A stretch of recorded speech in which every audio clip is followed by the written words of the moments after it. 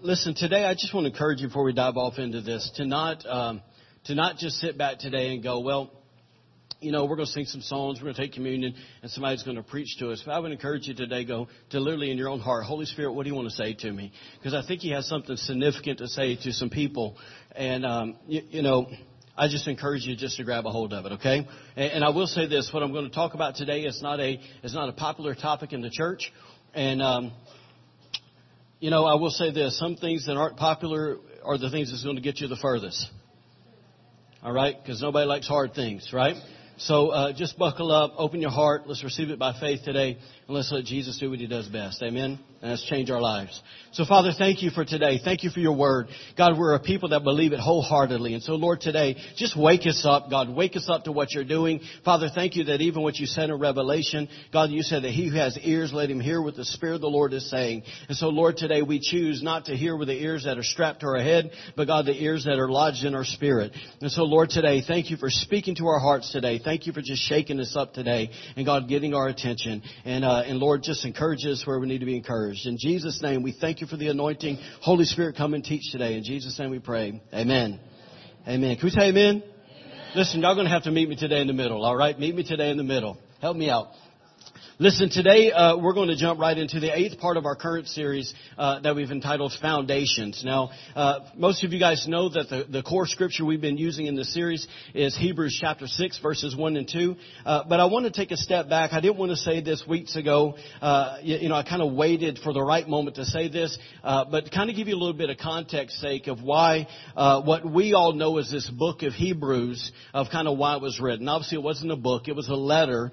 And that letter was written basically before 770 A.D. And it was written to a group of Jewish believers who were absolutely struggling in their faith. And I don't mean that these guys were, having an off day or a bad week. I mean, these guys were literally wavering if they made the right decision or not to convert from Judaism to Christianity. In fact, history tells us that these guys were wavering so bad that some of them were actually contemplating walking away from Christ, walking away from Christianity, and returning to Judaism. And that's why when you look at the book of Hebrews, you see this theme of that Jesus came to bring a better covenant, right? And that's why there's this whole mode of faith in there, because these guys needed it. So listen, so basically the main purpose of this letter was basically to encourage these guys to just keep on fighting, to stay the course. He was trying to encourage them in this sense, to say, look, you made the right decision. And I feel like today that, somebody in here, I don't know who it is, you need to know today that you made the right decision. Amen. That when you left whatever you left to come to Christ, you made the right decision. Stay the course, hang in there, and grab a hold of God, and you're going to make it. Amen. Amen. So, but listen, right in the middle of this encouraging letter, it's like you come to the end of chapter 5, the beginning of chapter 6, and here's the writer of Hebrews. He slides in this word of correction. It's just such classic leadership. We're going to encourage you. We're going to kick you in the butt, and then we're going to encourage you. It's perfect, right? So right in the middle of this, he just gives them a swift kick in the butt, and he corrects them. And here's what he corrects them on, or we could even use this word, what he rebuked them on, is he rebuked them for not being further along or more mature in their faith.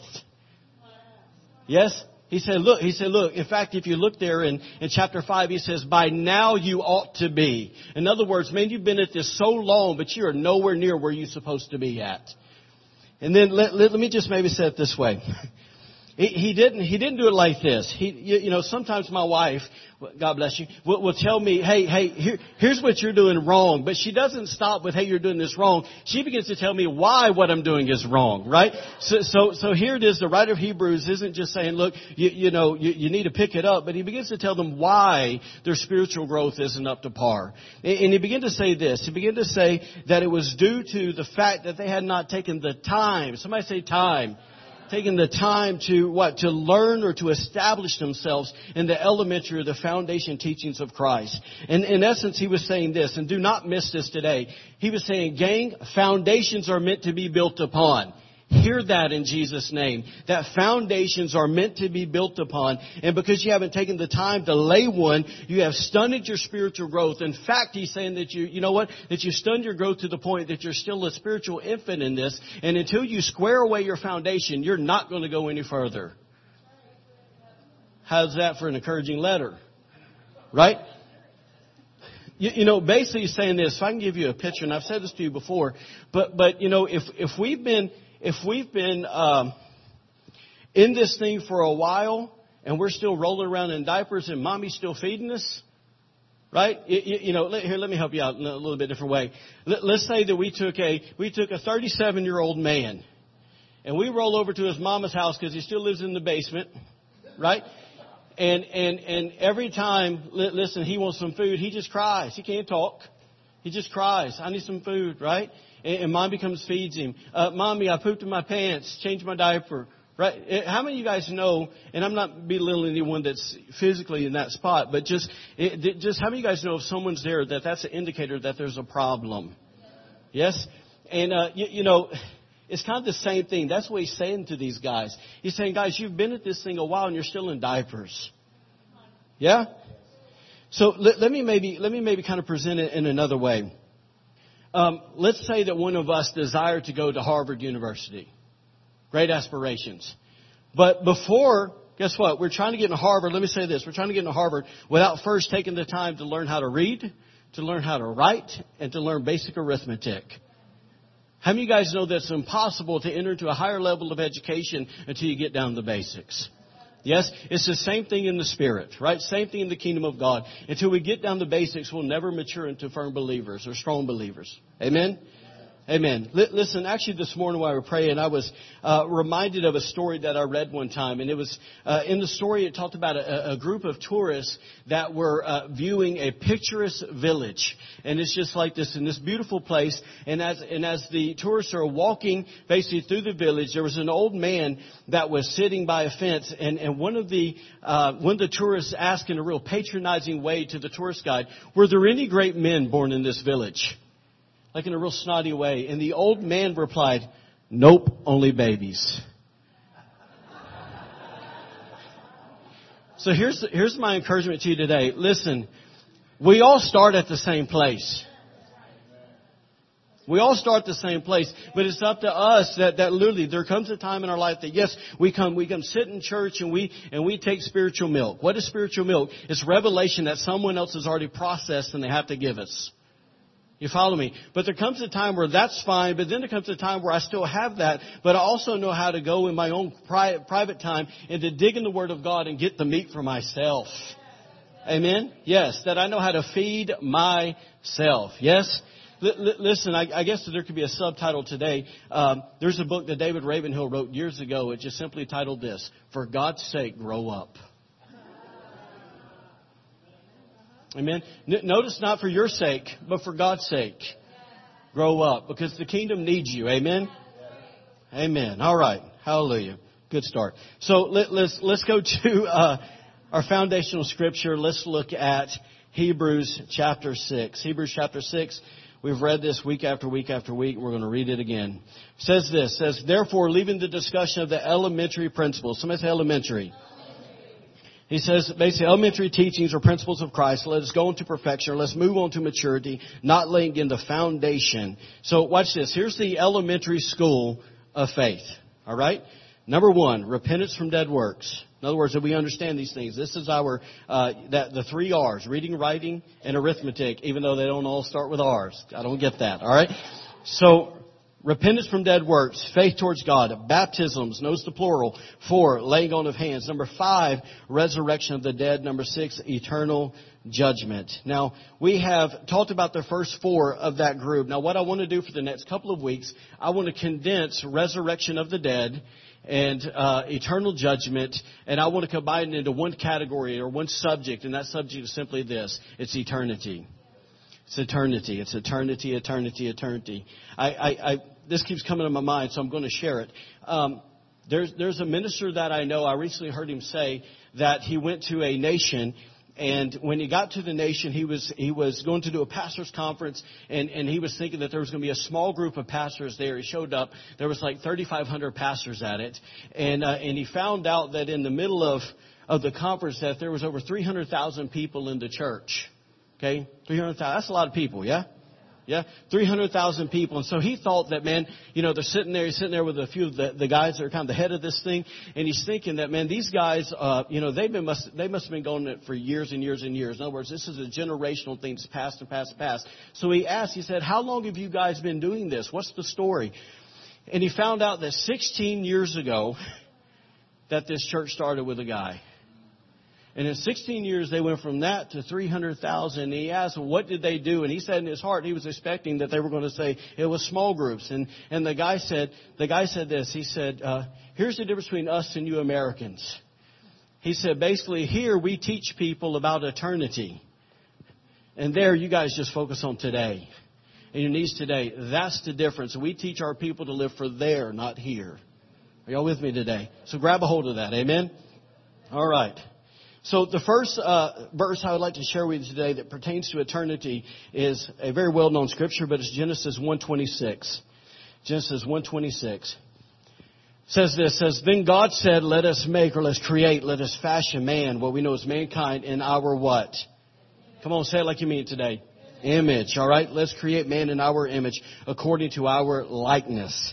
Now, some of you guys are probably sitting here going, Pastor, what in the world does us being created in the image of God have anything to do with eternity? I want you to know today that it has everything to do with it. Absolutely everything to do with it. Let me explain to you. The Bible makes it very clear that God is an eternal being. We see this in verses like this. We see it in Psalms 90, verse 2. It says that God's from everlasting to everlasting. You are God. Revelations 1:8 says God is the one who was, who is, and is to come. Isaiah 9:6 calls him the Father of eternity. 1 Timothy 1:17 calls him the King of eternity.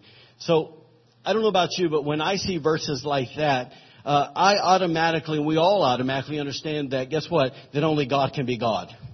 Yes, only God can be God because He alone has those distinct attributes and distinct qualities that ultimately make Him the one true God.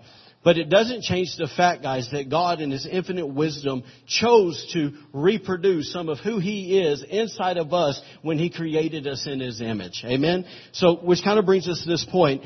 Because we are created in the image of God, because we were created to resemble God, to reflect God, to be a replica of Him, guess what? We were created for eternity as well. That's good news. Amen?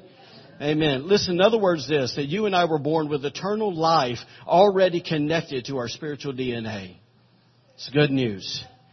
Listen, with that in mind, I want to share two verses with you, and I'm trying to go quick on purpose today. Two verses. The first one is this. It's Ecclesiastes 3:11. It said God. Remember, that's the guy that created us in His image. God has placed, or He has put what? Say it, come on. Yeah, now we're talking. God has placed eternity in the hearts of men. What an awesome scripture, right?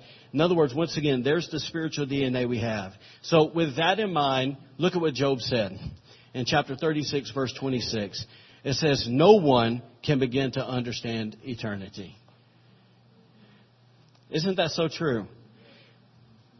See, here's the point I want to make to you. On one hand, we can't wrap our brains around this thing called eternity. If it's like this, for lack of a better term. If this monitor was the beginning of time and this monitor is the end of time, that this thing called eternity is the thing that encompasses time.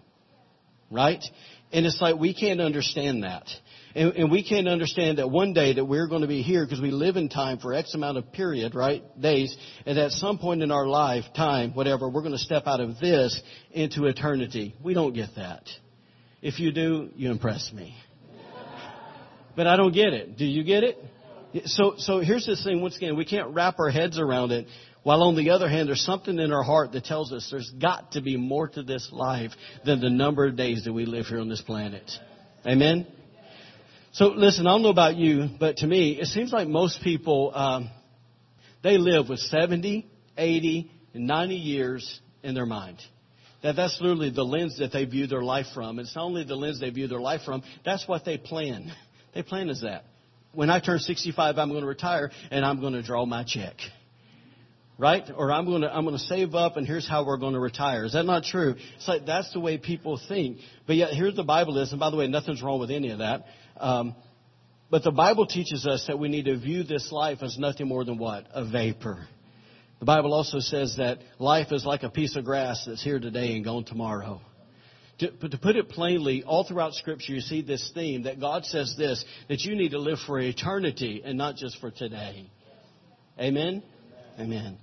So what I want to do for the next few minutes is I want to tell you why it's so important that we live for eternity. I just want to tell you why it's so important that we live for eternity. And then I want to tell you what we can expect when the moment that we step out of this thing called time and we step into eternity, what we should expect at that moment. Thank God Jesus let us know. Amen? We're not going into this thing blind. So first one here, why is it important that we live with eternity in mind? This answer is really simple. And I'm going to maybe preface it with this. Christians get uncomfortable with this. And I'm going to tell you we shouldn't be uncomfortable with this. Okay? And I will say this, and I'm all for grace, but you can do this. I've said this blue in the face, but you can have truth, or holiness, however you want to word it. We'll say holiness, and you can fall in the ditch. Or you can have grace, and you can fall in the ditch of that too. God's both. He came to reveal truth and grace. Okay, so today we have all kinds of grace around here. We preach grace stuff a lot, the love of God. So today we're going to talk about a little bit of truth. Amen? Amen. All right, here we go. So why is it important? The answer is really simple. Look at this verse, Hebrews 9:27. It says, and just as each person, get that, each person, so it's talking about believers and unbelievers. Okay, is destined to die once, and after that comes judgment. There's the answer. Why do we need to live with eternity in mind? Because there's going to come a day when our number's pulled, and we're going to have a day of judgment. Amen? Listen, I feel like I need to say this. I'm going to say it. There's Christians that go, well, that's not us. Jesus paid it all. Yes and no. Because watch the next verse here, 2 Corinthians 5:10. And you'll just hang in there with me and you'll get what I mean. This is Corinthians 5:10. And obviously, who is the Apostle Paul writing to? The Corinthian church. So he's writing to Christians. It says, and we must all, everybody say all, believers and unbelievers, stand before Christ to be what? Judged. We will each receive whatever we deserve for the good or, remember this both, evil we have done in this earthly body. Sobering, huh? All right, so we're all on the same page, and so we don't leave here thinking scared to death of the word judgment. Here's what judgment simply means. This will ease you out a little bit. Judgment means this. It means a decision resulting from an investigation.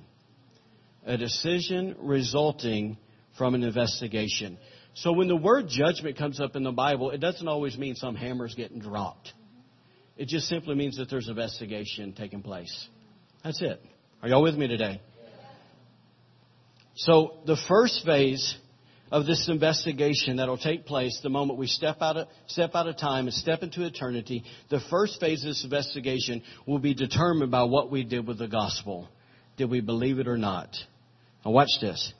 The Bible tells us that once that piece of the investigation is done, that we are divided into two groups. Okay? And we'll read it later, probably in a few weeks, but it's sheep and goats, but we'll just say it like this, that it's unbelievers and believers. It's those people who didn't believe the gospel and those who believe the gospel. So the first group, right there, unbelievers, those guys, once the investigation takes place, they don't believe. There's a section that the unbelievers go, and they will stand before the great white throne of judgment. At that judgment there, that's when the other second phase of the investigation will commence, and those guys will receive their eternal punishment. Are y'all with me? For us that believe that in the gospel, for those that believe what Jesus has done, guess what? We come and we go to the judgment seat of Christ. And the Bible says that we stand before the judgment seat of Christ, that the second part of that investigation will basically commence. And guess what happens? There we will receive eternal rewards. Watch this. So investigation splits us, and then investigation determines our eternal judgments. Remember, we read in Hebrews chapter 6, one of the doctrines is eternal judgment. I want to stress, everybody look here please, I want to stress to you the word eternal. Eternal. Final. Unchanging. Okay, when you hit that spot, the investigation takes place, nothing's changing. You're not going to be, X amount of time, even though it's not there in eternity, and God's going to change His mind. No, what you got is what you got. Yes, it is an eternal decision, an eternal judgment. All right, so what should we expect in the second phase of this investigation? In other words, when we're split off, what's the second part? What should we expect? There's 4 factors in this. I want to give it to you. Number 1, 4 factors in God's judgment. Number 1, God judges according to our works. God judges according to our works. Let me read a verse to you. Revelations 20, verse 12.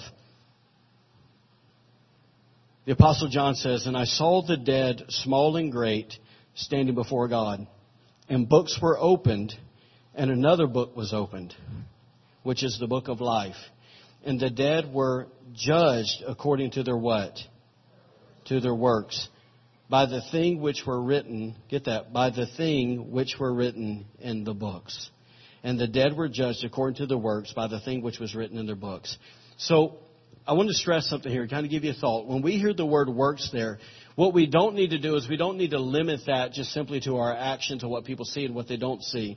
Because the Bible makes it really clear that God's judgment or His investigation will take into account our actions, our words, our motives, our secret thoughts, and even the intentions of our heart. Are y'all with me today? So let me maybe say this to you just for sake, okay? The Apostle John talks about receiving a full reward. Watch this. So in other words, here we are, the investigation takes place, and we are basically determined, yep, we're a believer. Second part, yep, we get our rewards. Now you got to understand that what the Apostle John is saying there is that at this point, there's a possibility of full rewards. Now if it uses the word full, then that means there's got to be a partial. Are you following me? Now what determines that full reward or that partial reward is the investigation that will be made on our actions, our words, our motives, our secret thoughts, and even our intentions. Yes? And I will show you this in a minute when we go to 1 Corinthians 3, that there's a way, guess what, that you can enter here full or you can enter here with nothing except the saving grace. Are y'all following me today? Listen, some theologians, and I want to point out one part of this to you, okay? And I'm not going to... I'm just going to say some theologians say this. But that last part there, it says, by the thing which were written in the books. I read it a few times. By the thing which were written in the books. That some theologians believe that we are actually going to be judged or investigated on not who we were, but who we were called to be. Are you following me? So I remember, to put it plainly, I remember hearing a certain speaker, a pastor that I know, he said this. He was painting this picture, and he said basically like God calling someone up to the throne, basically for the judgment piece here. And he called this, he said, Evangelist Jones. And the guy came and said, you mean Pastor Jones? And how God basically said, no, I called you to be an evangelist, but because of fear and security and all these things, you decided to be a pastor instead of who I actually called you to be. And I'm going to judge you according to who I called you to be, not what you try to fulfill in your own flesh. Are y'all following me today? So there's this piece that's really this. I can just leave it at this, that we will be judged according to our obedience to the will of God for our life. Sobering, yes? Yes. So the kind of tag in with that, once again, what some theologians believe, they also believe that we're going to be judged according to our involvement in building the kingdom of God. Our involvement. And once again, that just goes back to our obedience to what we were called to be, called to do. In other words, it's this. What do we do with the talents that God gave us? Right? That at that point, guess what? We're going to be judged according to our involvement in doing what? In helping the kingdom of God grow. Helping to fulfill the will of God and the purpose of God on this planet. Amen? So, and the last thing there is this, is that we'll even be judged according to how we have influenced people. How we have influenced people. We've all met Christians that are great influencers for the kingdom of God and ones that really embarrass the kingdom of God. We've all met them, right? We've all met those people that after they walk away, you lean in and you go, we're not all like that. Yes? So here I'll just give you the sense that one of the number one reasons why I heard people don't want to go to church in the last 20 years that I've been saved, they say this: there's too many hypocrites there. That's what they're saying. Those people are bad influences for the kingdom of God. Yes? So we will be judged according to our influence with our spouse, our influence with our children, our influence with the coworkers, our family, our church, all those things. In other words, God cares how you carry yourself. He cares about that. Amen? Amen. Amen. All right. So the first one there is that God judges according to our works. Number 2, God judges without partiality. Without partiality. The reason I want to stress this is because I've heard people over the years say this: well, God knows my heart. Exactly. That's the point, isn't it? That He knows your heart. And so, but people say that as if somehow God's going to let them slide a little bit because bless their heart. Right? And but the Bible says clearly in Romans 2:11, for there is no partiality with God. The Bible says in several areas. I do feel like I need to throw this in there. There is one distinct difference, and it's this: it's to those who have been called to preach the gospel, they will be doubly judged. So let me say this to you guys. This may not be to anybody, or it may be for one here today. For you guys that long to have an opportunity, be careful what you ask for. Make sure it's Jesus and not you. Please. Because I tell you what, that is the thing that probably scares me more than anything. I've known that I'll be judged according to every word that I've ever said here, right, and everything I've ever taught. And I'm going to go ahead and tell you, all of it hasn't been accurate, right? Because as I've grown in the Lord, you just learn, well, that was really stupid and that was really wrong. Because the closer you get to Him, the more you learn, right? So anyways, all right, here we go. So basically that God's not a God of partiality. This simply means that God doesn't have an unfair bias in favor of one person over another. There's that old saying, we're all equal at the foot of the cross. We're all equal in the eyes of God, right? So listen, as people, I think we have a hard time understanding this because if we like to admit it or not, we often base our judgments or our opinions or our investigations of people off external things like race, religion, right? People's professions, their social status, their physical appearance, their wealth, their talent, their education. But God's judgment, on the other hand, is not influenced or altered by any of those things. Any of them. So I have a verse today for you, and I just want you to jot it down. And we need to heed this verse, okay? We need to heed it. That means we need to take some consideration. Listen to it, all right? Bring it to heart. 1 Peter chapter 1, verse 15 through 17. It says, but as He who called you is holy, you also be holy in all your conduct. Because it is written, be holy, for I am holy. And if you call on the Father, who without partiality judges according to each one's work, conduct yourself throughout the time of your stay here in fear. He's writing to Christians. And it's not a fear that I'm scared of God like He's some mean father, but there's this reverence. I'm saying, man, He is holy. Yes? We forget that sometimes. Man, we come in His presence, man, it's not fun and games. He's holy. People that make fun of stuff that happens in church, scary. Scary, right? Let me read a verse to you. I've actually been wanting to read this verse to you for about, I don't know, probably 6 months, maybe even longer than that. If you have your Bible open there, take a right.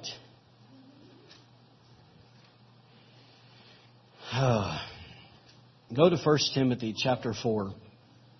1 Timothy chapter 4. I'm going to encourage some of you people here today. Chapter 4. Verse 12. If you're there, say, oh yeah. If you're not there, say, hold up. All right, waiting on you. Let's go. Awesome. Y'all ready? Here we go. It's not going to be on the screen. I want to read this to you. When we talk about God's holiness, okay, I want you to change the way you think a little bit. Because listen, our culture is thinking very different. Okay? And good job. Here we go. You guys are amazing. It says this in verse 12. It says, let no one despise your youth. I told you there was encouragement in there. That's for all of you. Right? It says, but be an what? An example to who?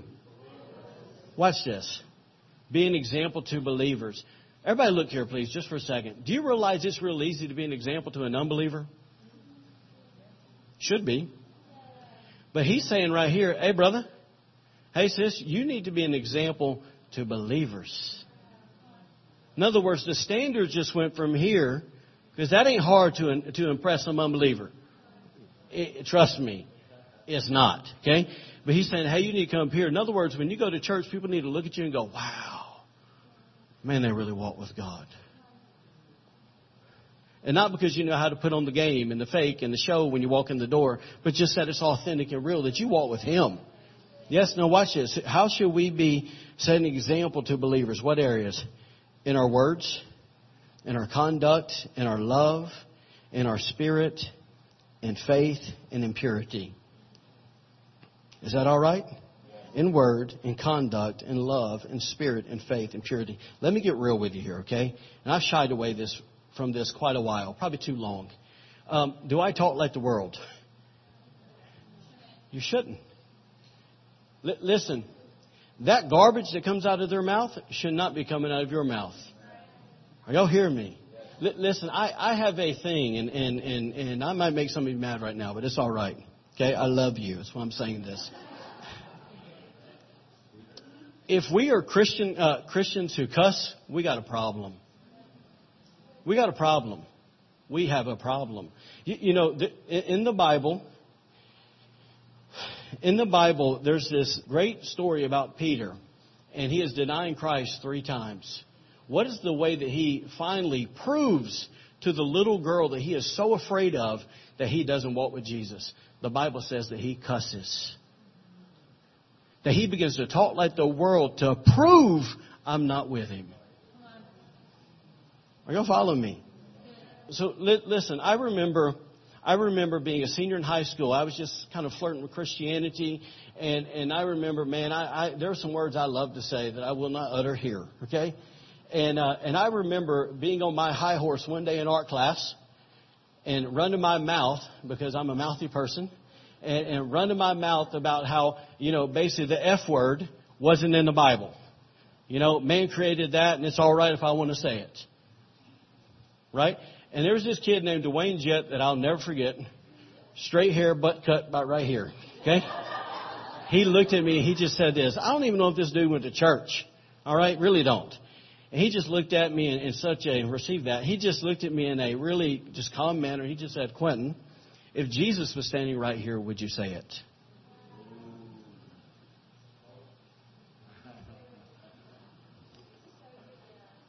Point proven. With me?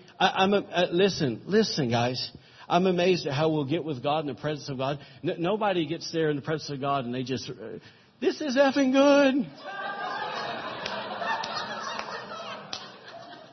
So listen, why do you think it's okay? Hopefully I'm not offending you, but why do you think that's okay for you to do that elsewhere? Because you're a carrier of God's Spirit and He's in you and you're a reflection of Him. So listen, gang, please stop. Please. Please. You know, if you have to say, pardon my French, you shouldn't have said it because you don't speak French. Are y'all with me today? Please stop. You know, it's just this, guys. We're a billboard, and we're supposed to be a billboard of purity. Amen? Amen. So just if in your own time, work through that scripture. I encourage you to just go, God, is there anything in my words? I mean, I got areas in my mouth that I need to fix too. Negativity. I need to fix it. So I'm not just, look, there's stuff in here for me too. All right? In our conduct, in our love walk, in our spirit, in our faith. Are we the person that always doubts? Well, fix something, right? If we're somebody that's man untainted, you know, or that's tainted, sorry, our heart's not pure, fix it. Just get with God. It's the only place to fix it. Amen? You know, there's a verse that I really try to remind myself often, and you hear me pray it, but where the Sermon on the Mount where Jesus is talking, and He simply says, blessed are those who are pure in heart, for they shall see God. That's the goal. That's the goal. If there's anything that gets in the way of that, we got to remove it. Amen? All right, back on track. Amen? Here we go. So how can God remain impartial? Remember, he's an impartial judge. The reason he's impartial is number 3 is because God judges according to the truth. God judges according to the truth. In other words, He doesn't judge according to pop culture. That's popular culture. He doesn't judge according to what CNN says or Fox says. He doesn't judge what the media says. He doesn't even judge by what you think. He doesn't judge by what some college professor or some philosopher says. He judges according to the truth. Amen. The Bible says this in Romans 2, verses 1 and 2. It says, therefore you are inexcusable, O man. Slide over verse 2. It says, but we know that the judgment of God is according to truth. Now, what is the truth based off of? This is so simple. The answer is found in John 17:17. It simply says, your word, everybody say word, is truth. What's that word? It's Genesis to Revelation. It's the Bible, gang. It's the Bible. That He judges according to the truth. Which leads us to this. Number 4, kind of already said it. God judges according to the word. God judges according to the word. Let me show you a profound scripture. John 12:48. Says, the word that I have spoken will judge him in the last day. Can't get more clear than that, can you? Says, the word that I have spoken will judge him in the last day. Have you guys made 1 Corinthians 3 yet? Now we're there. Here we go. Let me show you in just this idea here about the word of God judging us, okay? Come on, y'all smile at me. It's not that bad. Here we go. It says this in verse 11. It says, for no other foundation can anyone lay than that which is laid, which is Jesus Christ. It says in verse 12, now if anyone builds on this foundation, remember foundations are meant to be built upon, what can we build with? Gold, silver, precious stones, wood, hay, or straw. In other words, there's a distinction here. I've told you before, gold, silver, and precious stones. Those things are purified by fire, but yet you have wood, hay, and straw that are what? Burned up by fire. Right? And I'll say this again. Wood, hay, and straw is something that's really easy to find. Guess what? Gold, silver, precious rubies there or stones, they're not hard to find. You got to dig. You got to press in. You got to go get that. Wood, hay, or straw, it's really easy. I can send Jude, my 4-year-old, out there to get some wood, hay, or straw. In other words, it's saying grow up, right? In other words, the grown up stuff. Okay? You need strength to go dig it out. And then it says here in verse 13, watch this. It says, each one's work will become clear, for the day will declare it. What day are we talking about? We're talking about the day where you stand before the judgment seat of Christ, or you stand before the great white throne of judgment. Right there, okay? But in essence, it's really talking about Christians here, okay? And it says this. It says, because it will be revealed by what? By fire. And the fire, what's the fire? It's the Word of God, will test each one's work of what sort it is. Get that. The Word of God will investigate your life. And it says, if anyone's work which he has built on it endures, he will receive a what? A reward. Verse 15, if anyone's work is burned, he will suffer loss. But he himself will be saved, yet as through fire. Y'all getting that? That there's, once again, it's talking about once again, that there's a full reward. And then there's a, hey, you ain't got no reward. You just better be happy you're here. Amen? Are y'all okay? All right. We're almost done. So kind of in this point right here about the Word of God judges, you got to understand that the Word of God is the final authority. It's the final authority. All judgment comes through the Word of God. And that thing is impartial, it's unchanging, and it's the standard that all of us one day will stand before, and it will read us. Yes? Let me say this one verse, because we have this popular trend in the church that likes to pick and choose what they believe. And they think in their head that what they pick and choose is going to be what judges them. Incorrect. Let me show you what the psalmist said in Psalms 119, 160. It says this. It says, the entirety. That'd be all of it. I'm from Alabama, but in Alabama that means all of it, right? The entirety of your word is truth. All of it is truth. And every one of your righteous judgments endures forever. All right. Let's close with this. I want us to consider today, if there's a thought that I want you to walk away today and I want you to think about when you leave, the thought is simply this, is consider what would happen if we began to live our lives with eternity in mind and not just a mere 70, 80, 90 years in mind. How different would our lives be if we begin to live for eternity? Now, let me give you an idea here so you can kind of grab a hold of what I'm talking about a little better. Let's say, by chance, this is very hypothetical, that you and I had the ability to live on this earth about 3,000 years. Okay? And let's say that on our 20th birthday, somebody, every time, whatever your birthday was, somebody would show up and they would say this. They would say, we want you to know that how you live tomorrow, that will determine, how you conduct yourself will determine the quality of your life mentally, physically, emotionally, and spiritually for the rest of the 3,000 years that you were here. Now, how many of us know that we would bring our A game the next day? Yeah, I mean, we'd show up, right? It's like this. Man, we put the best foot forward, right? We'd watch every word that we said. We would watch our actions. Man, you know, we'd go out of our way to be kind to people. Man, we'd be the greatest servant ever, right? Because why? Because man, I don't want to live in the dump, man. I want to live good. Are y'all with me?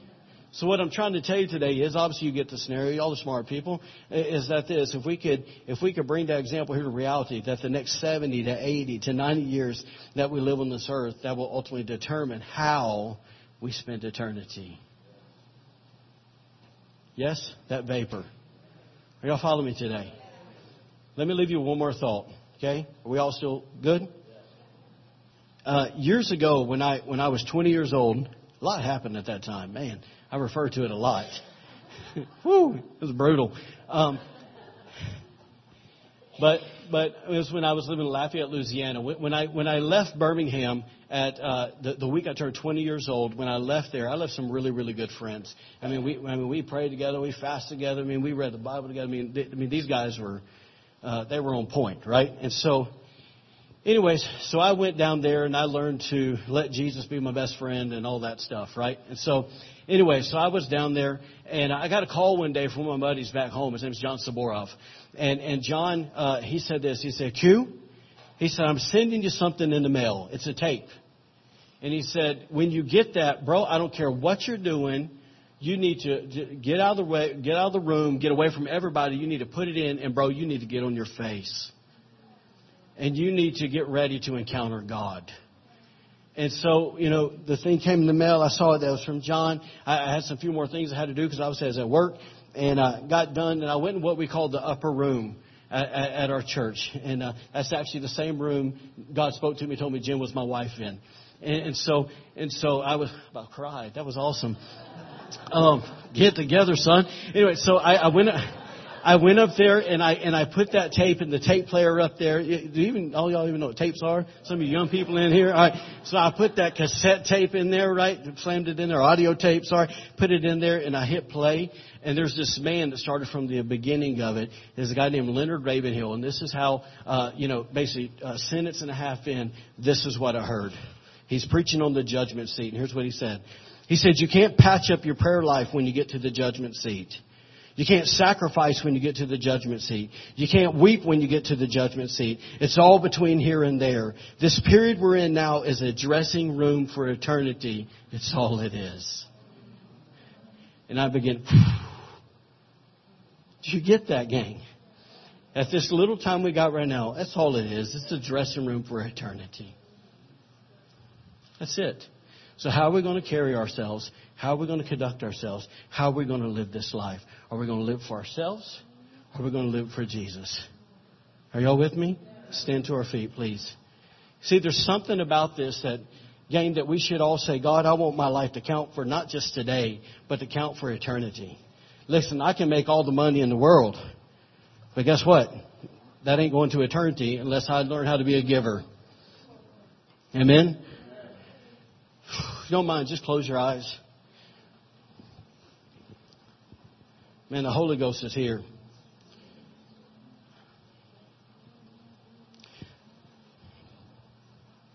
Man, listen, without any music playing, if there's anything that you need to say, God, I need to get it right with you in this moment, just in your own heart, begin to get it right with God. Anything that you need to repent of for saying, God, I've been living for the temporal and not the eternal. God, I've been looking at myself and not you and not your people. Anything you need to work out, begin to work it out. Come on, Jesus. Come on, God, we're an open book. God, our heart's an open space for you. Talk to us, God. Talk to us, God.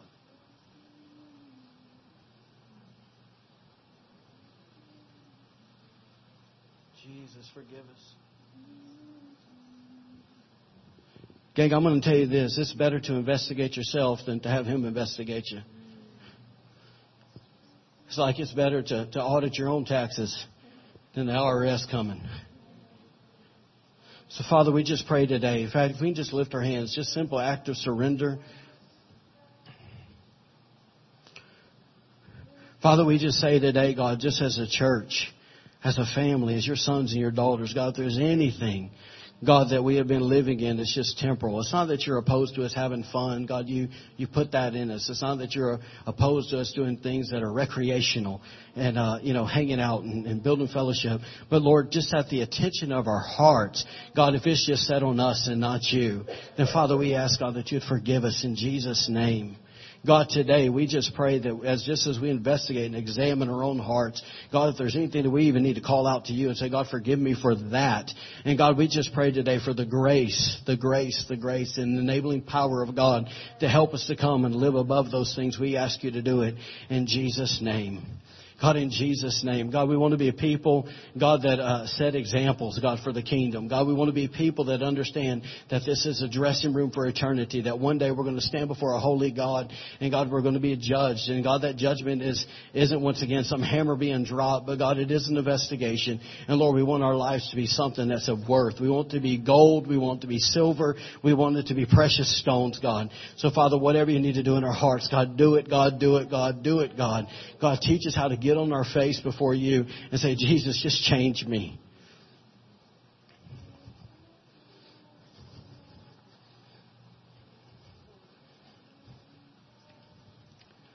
I know this may be a little different for some of you guys, but it's okay.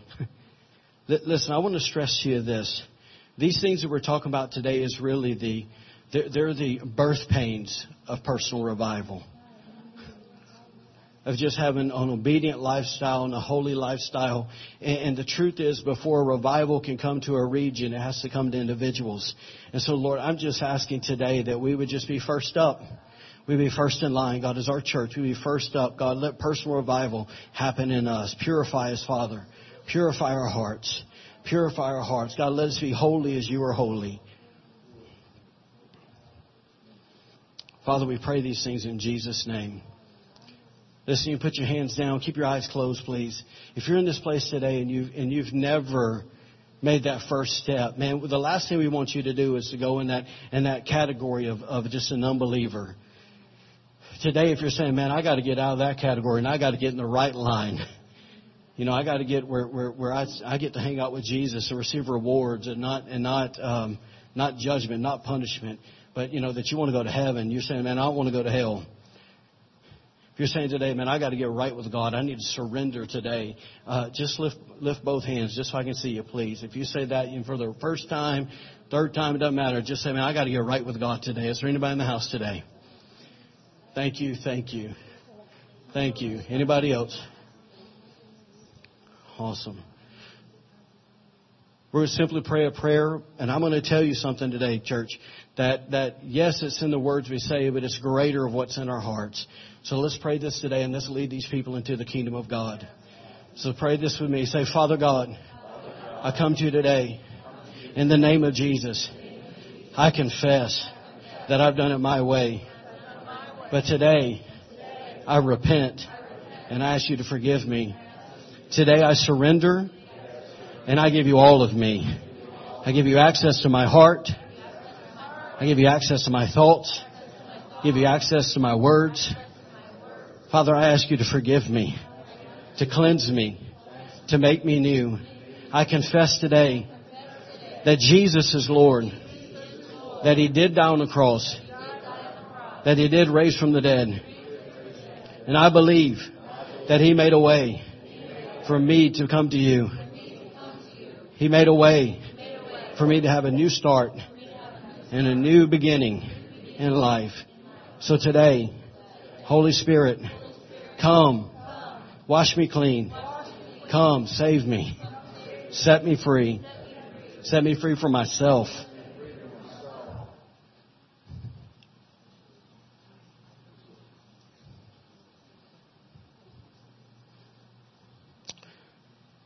Say this with me. Say, Father, Thank you for allowing me to become your son, become your daughter, to be a person that's in right standing with you. Draw me to deeper levels of intimacy of what it means to walk with you. Teach me what it means to walk with you. In Jesus' name we pray. Amen. Amen. Can we put our hands together and give God a shout of praise? Amen. Let me just say this. If you're here with us today, if you're visiting with us, thanks for coming. We're certainly glad you guys came today. If you don't mind, there's a green card that's in the pocket seat in front of you. If you don't mind, take a second, fill that out. And if you have a tithe or an offering today that you would like to give, there's a box in the back on your left when you leave. If you don't mind, slide that visitor card, slide a prayer request, or slide an offering or your tithe in that, please. If you need prayer for anything, my wife and I will be hanging down here. We'll be more than happy to pray for anybody that needs prayer for. God bless you guys. Thanks for coming today.